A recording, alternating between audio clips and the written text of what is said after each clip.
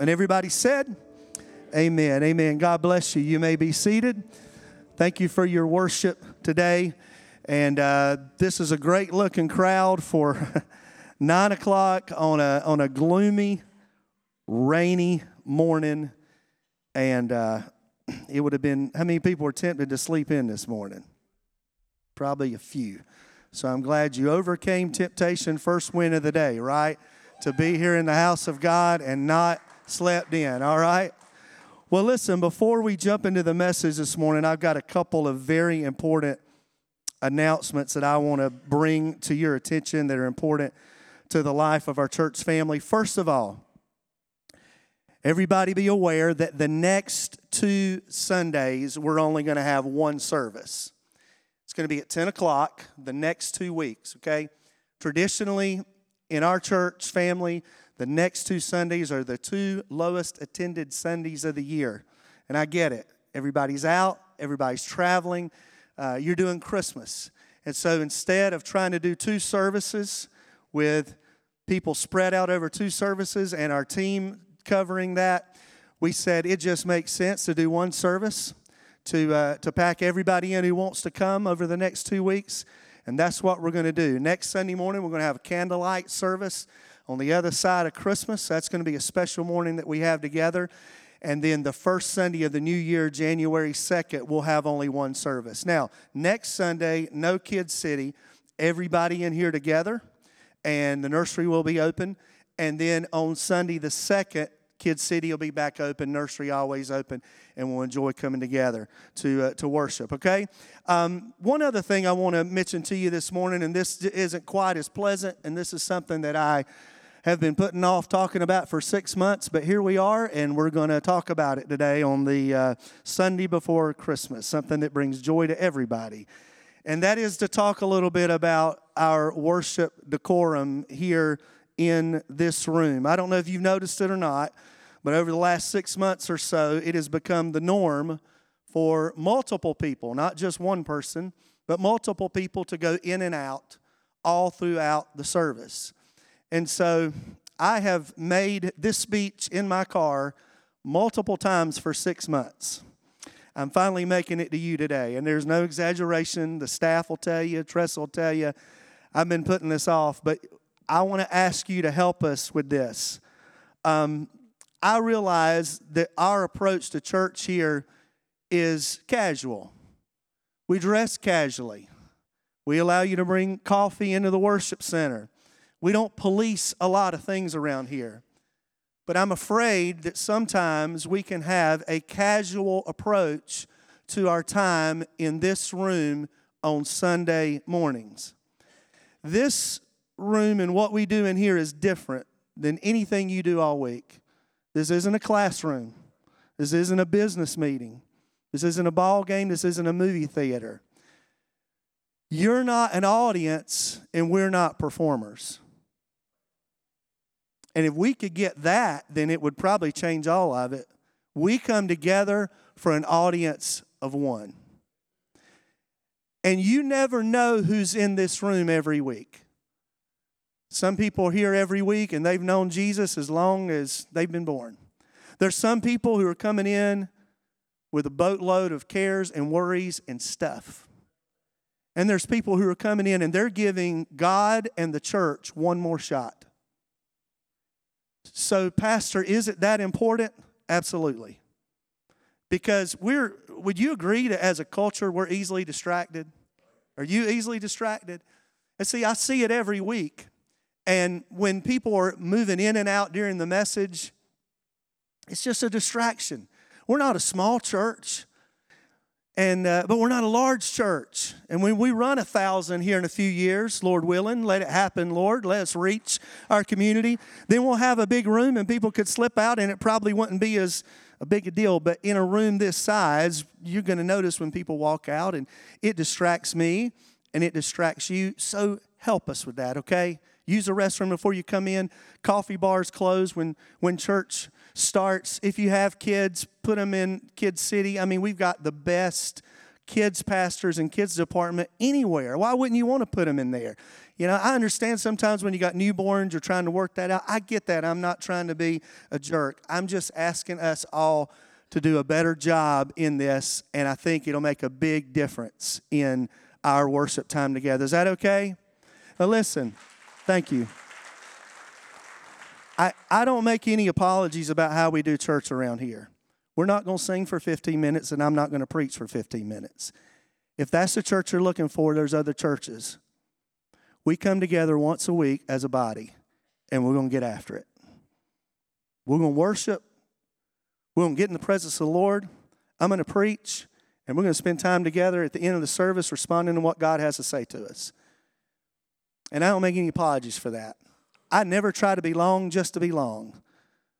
But part of being Spirit-filled and Pentecostal is following the move of the Spirit and not being in a box. So whatever the Lord wants to do, I'm open for that. And I appreciate that you are too. So thank you for responding well. And now everybody has to go to the bathroom, right? With that announcement. I get it, all right? Well, turn with me in your Bibles to John chapter 1. And we're going to pick up where we've been the last few weeks in this series called The Word Became Flesh.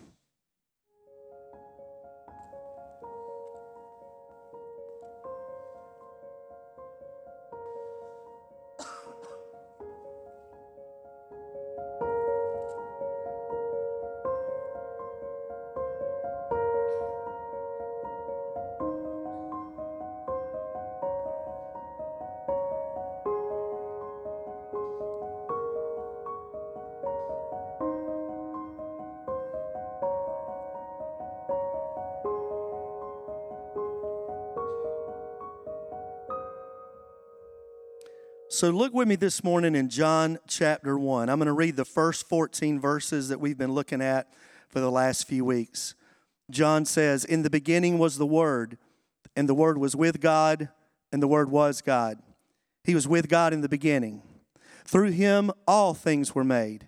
Without Him nothing was made that has been made. In Him was life, and that life was the light of all mankind. The light shines in the darkness, and the darkness has not overcome it. There was a man sent from God whose name was John. He came as a witness testifying concerning that light, so that through him all might believe. He himself was not the light. He came only as a witness to the light. The true light that gives light to everyone was coming into the world. He was in the world, and though the world was made through him, the world did not recognize him. He came to that which was his own, but his own did not receive him. Yet, to all who did receive him," anybody in the house today, "to those who believed in his name, he gave the right to become children of God. Children born not of natural descent, nor of human decision, nor of husband's will, but born of God." And here's our key text for the series. Read it with me. "The Word became flesh and made his dwelling among us. We have seen his glory, the glory of the one and only Son who came from the Father, full of grace and truth." It's hard to believe, but we're less than a week from Christmas. A week from today, it'll all be over, right? Another one in the books. How many people are ready for Christmas? Okay, got your shopping done, got the ham already in the fridge, you're ready to go. How many are like, Christmas is next Saturday? What? You know, it just hit you, okay? We're kind of in all places when it comes to that. How many of you would say you're in the Christmas spirit? Okay, you got the Christmas, okay, good, all right. If you're not, we do a lot of things around here all month long, as you've seen, to try to help you engage and get in the Christmas spirit. Tonight at 6 o'clock, one of the best things we do all year, we're going to have a night of worship here. We're going to sing some carols together. It's a very intimate time, just spending time with the Lord and having communion, and I would encourage you to be here if you're not in the Christmas spirit yet. But I got to admit that I don't know how you felt yesterday, but I was a little grumpy yesterday because 80 degrees and high humidity does not make me want to sing Jingle Bell Rock, okay? It just is a little irritating. I got to be honest, and I went off a little bit yesterday, and it just doesn't matter. I mean, you know, you just feel like you got to get it off your chest, and it doesn't matter to anything, you know? It's just what it is, right, living in the South. And somebody may have been thinking, as we've been going through this series the last few weeks, well, it doesn't feel like Christmas outside. And it really, Pastor, Doesn't feel much like Christmas inside because you're not talking about the Christmas story. We've not talked about the stories found in Matthew and the stories found in Luke. We've landed in John over the last few weeks. And instead of talking about Jesus' birth story, we've been talking about his origin story. The first week, we really unpacked the first few words of verse 14, where John says, the Word became flesh. And this is what we said the first week. We said what that means is that in Jesus, we have a God that we can see, hear, and touch. Jesus became the Father's representative. The Word became flesh. Then last week, we looked at the next part of that verse. The Word became flesh and dwelt among us. And last week, we said that what that means is that God moved into the neighborhood. It means literally the scriptural, we said last week, means that Jesus pitched a tent. His body moved into the neighborhood, and physically God was here in the person of Jesus. And now, presently, Jesus lives inside of us in the person of the Holy Spirit. Now, watch this. The very next thing that John tells us, okay, it's like he's talking to make a point. He says, the Word became flesh and dwelt among us. And then he says, we have seen his glory, the glory of the one and only Son who came from the Father, full of grace and truth. So follow me. John is saying, as a result of God in a bod, as a result of Jesus becoming the living, walking, breathing tabernacle, we have seen his glory. He's saying, I'm on the witness stand, my hands raised, and I declare to you that we have seen the glory of God. Now, remember, this is 14 verses into a 21-chapter book that I think is about one of the best ones in the whole Bible, the book of John.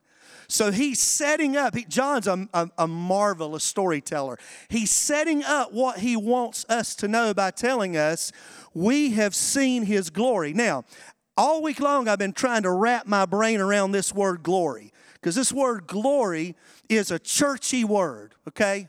It's a word that we use a lot. We sing the word glory a lot, don't we? We read the word glory a lot in our scripture. Sometimes growing up, talk about growing up in Spirit-filled Pentecost churches, you ever had that person in the back who says, well, glory.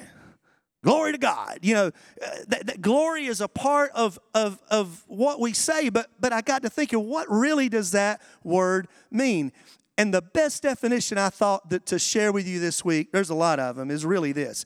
God's glory is the external manifestation of his being. Now wrap your brain around that this morning. If you get it, you'll get the rest of where we're going. God's glory is the external manifestation of his being. It's something that appears, is revealed, and can be seen. Now, if you've been tracking in this series, that last sentence on the screen sounds a lot like what John said in 1 John chapter 1, that Jesus was God in the flesh. He appeared, he was revealed, and he has been seen, right? So the glory of God is God's external manifestation, something we can see. And I mentioned a few minutes ago that tonight we're going to have this night of worship as an opportunity just to kind of connect us and have time to really focus on what God's doing and what this season is all about. And another thing we've been doing throughout this month is we've been reading together. We've had these 25 days of Christmas, and a lot of you have been reading along with us. And if you've been reading with us this week, we have read the Christmas story together. We've read Luke's account and finished up this morning reading Matthew's account. And something stuck out to me this week as I was reading that, and it was this. It's that God's glory, the external manifestation of his being, is found all over the Christmas story. Watch this. And we said that John said, we have seen his glory. So let's say if we interviewed eyewitness testimonies of the Christmas story, here's what we'd hear. In Luke chapter 1, an angel appears to Zechariah, and he sees the glory of God when he gets the news that him and Elizabeth in their old age are going to have a son, and he's going to be John the Baptist. In Luke chapter 1, the glory of God appears in the form of an angel that appears to Mary and says, you're going to be the mother of the Most High, a son who will save his people from their sins, named Jesus. In Matthew chapter 1, an angel appears to Joseph, and the glory of God is displayed to him and tells him, look, don't be afraid to take Mary home as your wife, for what is conceived in her is from the Holy Spirit. In Luke chapter 2, a group of angels appear to the shepherds, and they sing glory to God. Remember this? And then that causes them to go visit the manger. And then in Matthew chapter 2, our reading for today, we learn that a few years later, Magi, wise men, come to visit Jesus, and the glory of God appears to them in the form of an angel that tells them to change their plans. We, John says, have seen his glory. These people on the screen would say, we have seen his glory. Okay, you with me? Now let's go back to John, okay? John, in his gospel, as he writes 21 chapters, he does an incredible job of telling us some stories about Jesus that not everybody else gets to. He shares a lot of teaching about Jesus that Matthew, Mark, and Luke don't get to. And John gives us the most extensive information about the last week of the life of Jesus.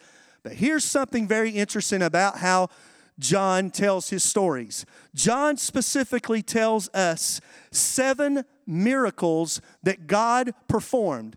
And it's not a coincidence that John opens up and says, we have seen his glory, and then shares 7 specific miracles where the glory of God was displayed through the works of Jesus. Watch this. John chapter 2. John testifies of these things. Water changed into wine. John chapter 4, the healing of the official's son. John chapter 5, the healing of the paralytic. John chapter 6, feeding of the 5,000. John chapter 6, Jesus walking on the water. John chapter 9, the healing of a man born blind. And John chapter 11, the resurrection of Lazarus, okay? John says, we have seen his glory, and here are some examples of how we have seen his glory. He is telling, his storytelling is very intentional. He wants you to know that Jesus is the Messiah. And John bookends this, okay? Because he opens up with this in John 1:14, and watch how he closes his book. In John chapter 20, verse 30, he says, Jesus performed many other signs in the presence of his disciples, which are not recorded in this book. I couldn't even write them all down, he says. But these are written, the ones I gave you, here's why I wrote them. Watch. That you may believe that Jesus is the Messiah, the Son of God, and not that you'll just believe, but that by believing, you may have life in his name. Do you see that? Okay? You tracking with me? Beginning of the book, he says, we have seen his glory. The end of the book, he says, okay, this is why I've told you all this, because I want you to believe, but I also want you to have life in his name. But here's the thing about all of these encounters with the glory of God. If you notice them all individually, they all have one thing in common.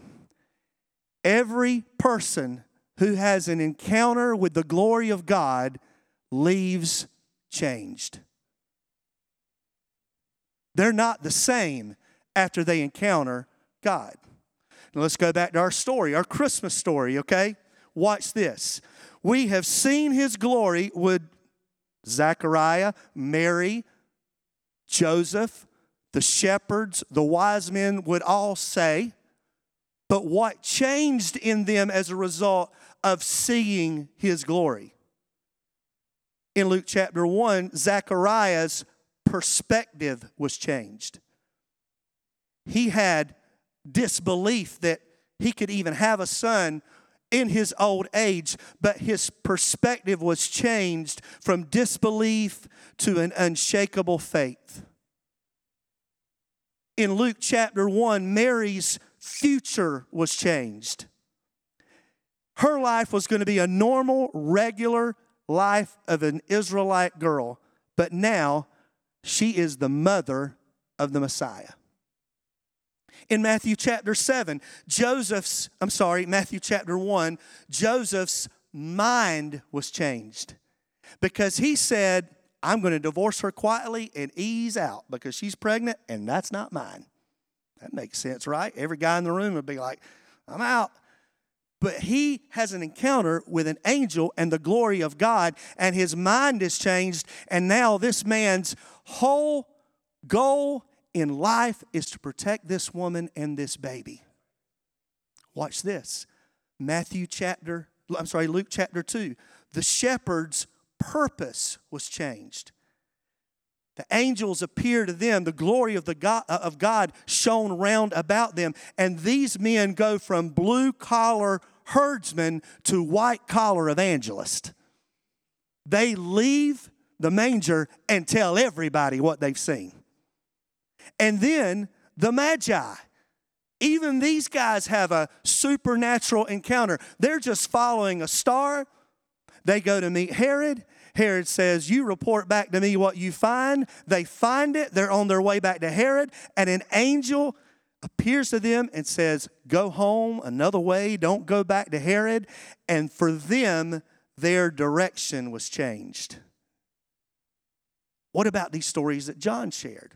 So John, again, gives us 7 miracles of Jesus.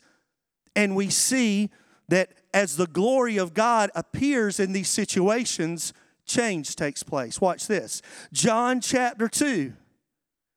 Literally, water is changed into wine at a wedding. It's the first miracle of Jesus, and Jesus does that miracle on purpose, for a purpose. What he does with the changing of the miracle of the water in the wine is to say, there is a new covenant on the way, boys. The old way is gone, and this new wine represents new things that I'm about to do in your midst. In John chapter 4, there's the story of an official. Jesus is he's going through a town, and an official comes and gets his attention and says, my son is at home and he's dying. And he says, if you'll just speak the word, he'll be healed. We've not seen faith like that in Scripture yet. And John tells us that Jesus speaks the word, and at that same hour, that official's son was healed. Thus, the change is that now the customs have changed, because now it's anybody can come and ask Jesus. And now this idea that, well, somebody's got to be there and lay their hands on somebody. He didn't even have to be in the room. Jesus, this miracle kind of echoes Matthew 7 when Jesus says, seek, ask, and knock. And that's exactly what this official did when he came to Jesus. He said, if you'll just speak the word, my son will be healed. And Jesus said, it is so. And he was changed. The customs of the way they believed was changed as a result of healing of the official's son. In John chapter 5, look at this one. The healing of the paralytic. The paralytic's position was changed. This paralytic had been sitting by a pool for 38 years stuck. He had excuses why he couldn't get in the water, but Jesus comes along. He has an encounter with the glory of God. He is healed. Jesus says, take your mat and walk, and his position has now changed. In John chapter 6, the feeding of the 5,000, the disciples' faith was changed. Jesus has a plan to hand this off to them. And do you think they needed to see a miracle like 5,000 people being fed? They needed that type of miracle to see 5 loaves and 2 fish feed 5,000 men, plus the women and the children, and then walk away and say, I have seen. What did John say? We have seen the glory of God. We saw God do something that in the normal thinking is impossible. And we had 12 basketfuls left over. And what changed for them? Their faith was changed. You don't think those boys walked out of there walking tall, proud, excited? A few days later, the Bible says that they had to feed 4,000, and they're like, well, this ain't a big deal. This is 1,000 less than we had a few days ago. Their faith was transformed. In John chapter 6, the next miracle that John tells us about, Jesus walking on the water.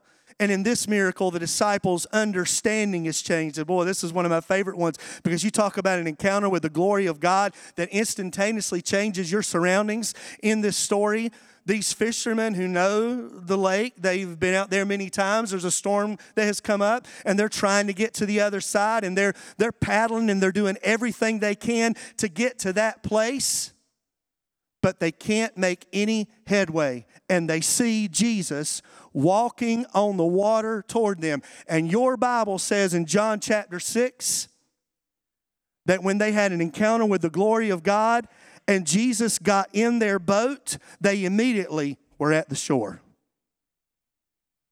That's what your Bible says. Read it. It's right there. So their understanding changed to be able to realize that when we try to do things on our own, we just keep going in circles. We don't make any headway. We're fighting against everything around us. But when we let Jesus in the boat, everything changes. Where we've been trying to get when we let Jesus in the boat, now we're there immediately. Just a side note for some of you, you need to let Jesus in the boat. You've been trying to do this thing by yourself too much, and that's why you keep spinning in circles and not making any headway. Get Jesus in the boat, and your understanding, your perspective will change. Amen? You see how all these miracles are a little bit different? John says we have seen his glory. Now watch this, John chapter 9. This is a story of the healing of the man born blind. This is a story where Jesus picks up some dirt, makes it into mud, puts it on his eyes. He can see. And the obvious is that this man's vision was what changed about him. But even more than that he could see, my favorite part of this story is the line that the writer of Amazing Grace would pull out and put into the song. When in that conversation, as he's being questioned by the religious leaders, who did this to you? Where did he come from? How did this happen? And he looks at him finally exhausted after answering so many questions, and he says, I don't know anything but this. I was blind, but now I see. And John says, we have seen his glory. We saw a man who was blind from birth see. His vision was restored. A change took place. Not only was he able to see physically, but spiritually. And then John, we have seen his what? Y'all listening? Is the only one to give us this story. What a story. In John chapter 11, the resurrection of Lazarus. And what does he want us to know here has changed? Y'all, the rules have changed. Pack them up, ball them up, throw them in the trash can, because the rules for life and death have now changed. Because Jesus steps on the scene and said, hey, I allowed it to happen so that my glory would be displayed for all who see. And Jesus steps on the scene and says, I am the resurrection and the life. He who believes in me, though he die, yet shall he live. Y'all, that's why I can stand on a stage and a platform at a funeral, and there be a cold, dead body right there. But if it's somebody who knew the Lord, then they are not dead. They are more alive than they've ever been before because of what Jesus spoke in John chapter 11. What has changed? The rules have changed. So John says, we have seen his glory, and as a result, of all that we've experienced, John has a conclusion as he finishes up this verse. He says, the glory of the one and only Son. The one and only. The GOAT. Y'all know about the GOAT? All the sports people know about the GOAT. That's a new term. Over the last 10 years, we debated about everything. GOAT, the greatest of all time. Sports people love to debate the GOAT. Who's the greatest of all time? This week in sports, something happened that moved an athlete into a position that now they can single-handedly say this person is the greatest three-point shooter of all time. I know where I'm at. I know we're in South Georgia, and most of y'all don't care anything about basketball, even in basketball season. I get it. But humor me. A boy from Western North Carolina who's shorter than everybody else, skinnier than everybody else, who actually grew up in the Church of God, by the way, Stephen Curry is now the all-time leading three-point shot maker in the NBA. And he can single-handedly say, I'm the GOAT, because his numbers are greater than everybody else who's come before him.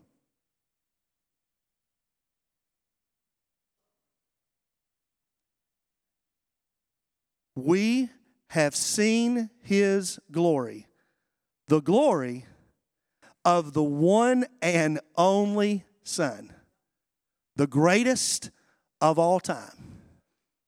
He's got the stats to back him up. I just gave you 7 from the book of John. John just told 7 in his story, in his gospel. The greatest of all time, the GOAT, the one and only. Here's the thing about this perspective. We've obviously taken a different view of Christmas this year around here in this series. We've not talked about the manger a whole lot. We've not talked about those moments. And next year, we talk about that. I'm not trying to minimize that at all. But I want you to think about something this morning. Generally, our culture embraces the nativity scene, the moment of Jesus' birth. I know there's been a lot of pushback the last 10, 15 years and all the stuff with taking Christmas out and all that stuff. I know we've got that going on. But generally, we, as a culture, we still embrace that. I mean, you've got secular artists who, the way they live their lives and the songs they sing all year long had nothing to do with God or any type of religious at all, but they'll put an Oh Holy Night on their album. You know why? Because talking about a newborn baby is comfortable. It's cute. It's warm and fuzzy. I mean, who can't get behind a desperate couple who can't find a place to stay and a mom who's about to have a baby? Every mom in the room immediately identifies with this woman thinking, how in the world would I have handled that? I was at the hospital or I had great care, but everybody can get behind a father who's trying to take care of his wife born in a stable. I mean, this cute, beautiful thing, and we'll come to it even outside of the church and say, let's not forget true meaning of Christmas, the simplicity of Christmas. Let's get back to what it really means. But see, if all I do is just stop there, see, a baby in a manger doesn't ask anything of me. A baby in a manger just says, come by and visit, and hey, that's cool, that's beautiful, what an awesome moment. A baby in a manger doesn't say, pick up your cross and follow me and deny yourself. That's why it's so important, and it's impossible, by the way, and it should be impossible for us as Christians to experience Christmas without the cross and the empty tomb, because it's all one story. The Word became flesh in a baby and dwelled among us and lived among us and we've seen His glory. See, there wasn't a whole lot of glory in that stable. It was stinky. It was damp. It was messy. It was plain and ordinary. But the glory came when this man started walking around 30 years later, healing the sick, feeding 5,000, walking on the water, opening deaf eyes, raising people from the dead. We have seen His glory, the glory of the one and only Son. That's why people can come to a Christmas service every year, once a year, and leave unchanged. Because there's nothing threatening about a little baby.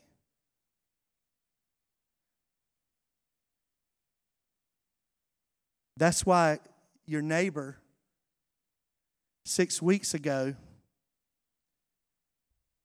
can have a yard full of demonic Halloween decorations and now has a nativity set up.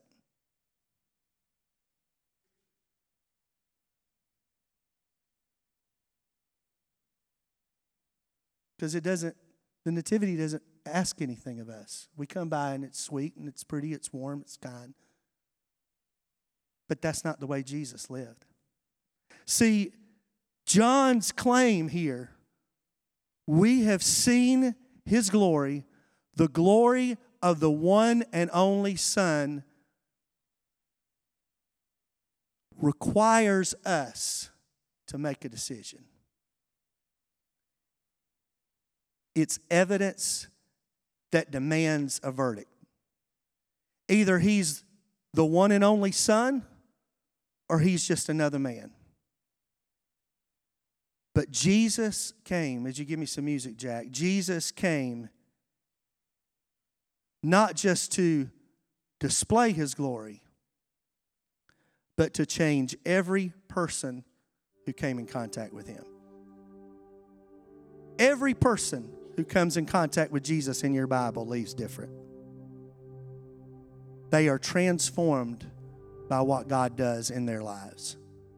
And we've read multiple examples this morning of those changes and the transformation that takes place in their lives. But I want you to see one more time what John tells us as he closes out his book. John 20, verse 30 and 31. Here's his disclaimer at the end. Jesus performed many other signs in the presence of His disciples, which are not recorded in this book. But these are written, what y'all? That you may believe that Jesus is the Messiah. And when I believe, it's not just believing. We're beyond believing the story of a baby in a manger. We're believing He's God in a body. He is the Word became flesh, dwelling among us. We believe that Jesus is the Messiah, the Son of God, and watch this, and that by believing you may have what? What? Life in His name. Life. Jesus said life and life what? More abundantly. So Jesus comes on the scene and He makes changes everywhere He's at. So here's the thing I want to ask you today as we land this message.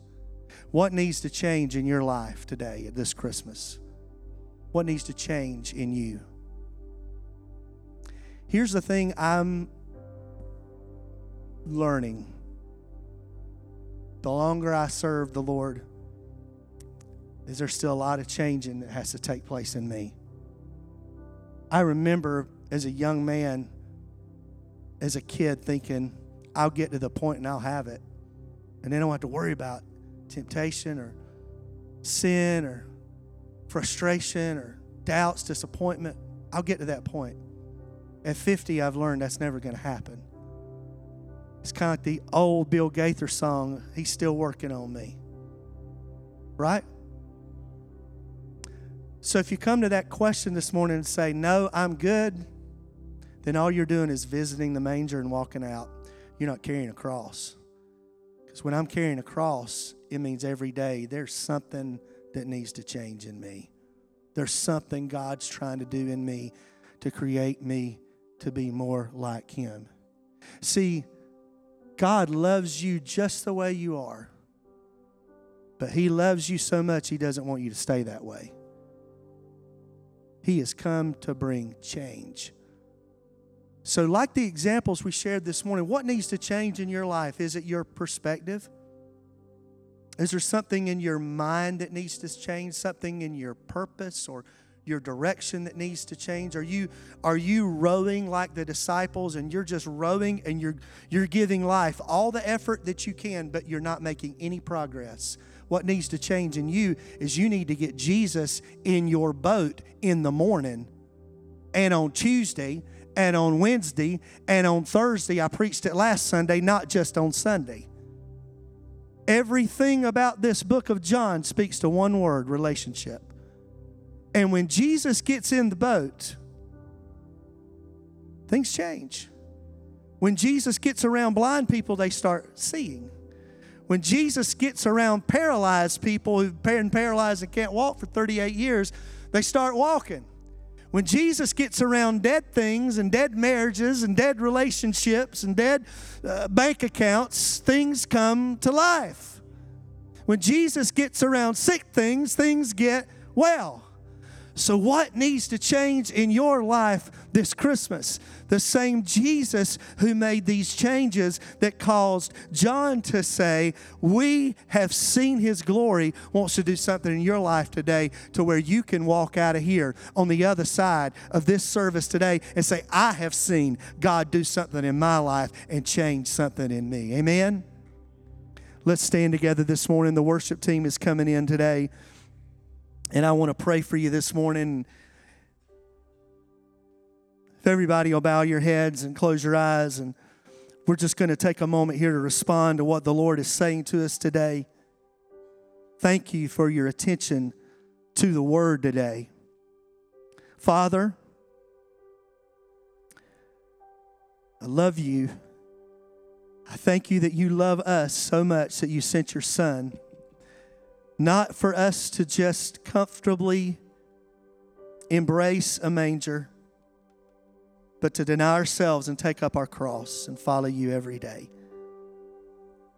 So Jesus, today I know that there are people in this room who need an encounter with the glory of God. They need to make a change. Something needs to change inside of them. And I believe that you've spoken that to them in this room this morning. So, Father, as we begin to pray right now, Holy Spirit, I ask you to bring conviction for those who need to walk away from sin, from those who are doing things on their own and not letting you in their boat, for those who have brokenness, for those who need healing physically, mentally, spiritually, and emotionally, for those who have dead bank accounts and futures and relationships and marriages. We pray that you would bring things to life today in the name of Jesus.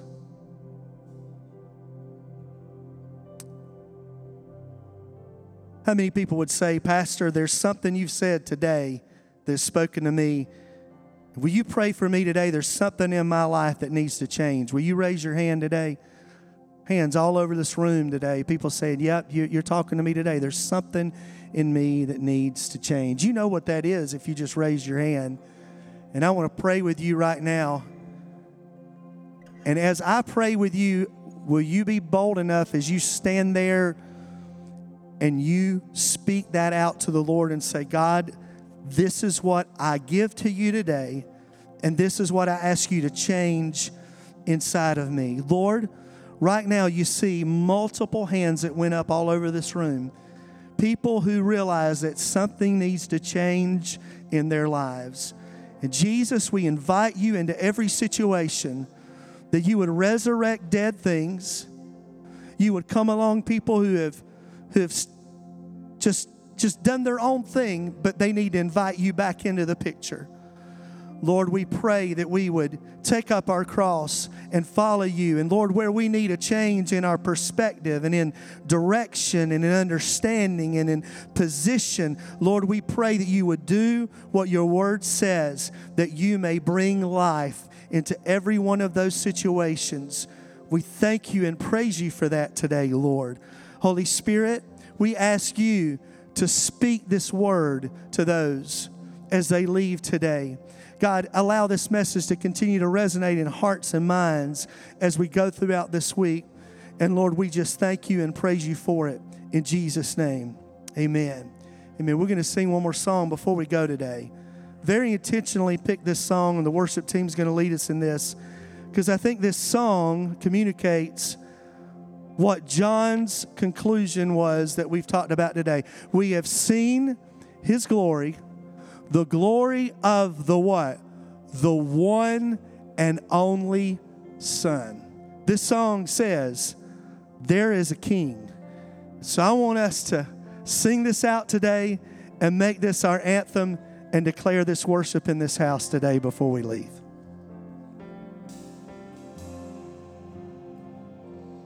There's a king sitting on us. Let every heart receive him now. Where there is praise, he will inhabit. There will be grace and mercy all around. Every burden will be lifted in his presence. Every trouble will be laid down at his feet. There is a name that reigns above all others. Jesus Christ, the King above all.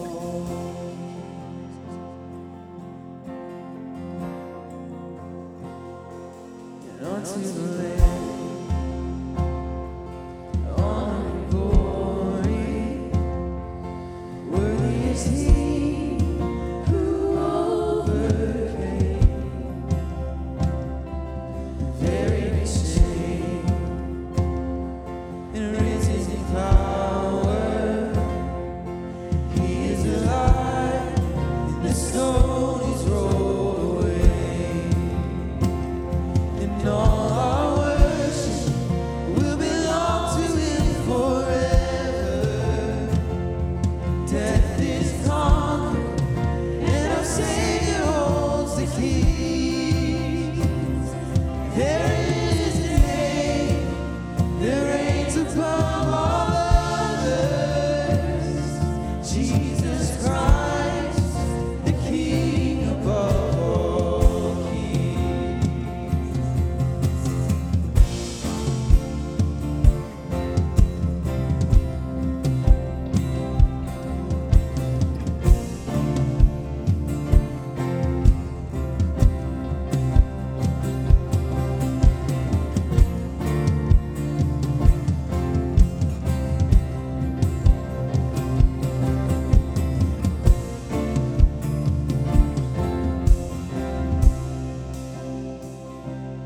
It won't be long, and we will behold him, and every tear will wipe away. We'll be at home, and the war will be over. Soon we will meet our Savior face to face.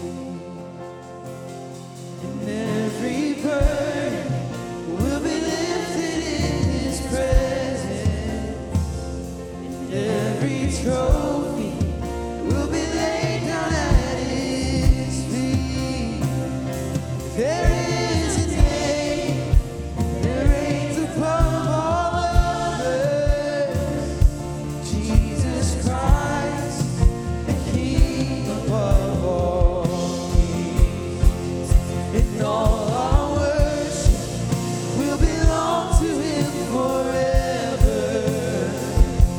Holy, holy.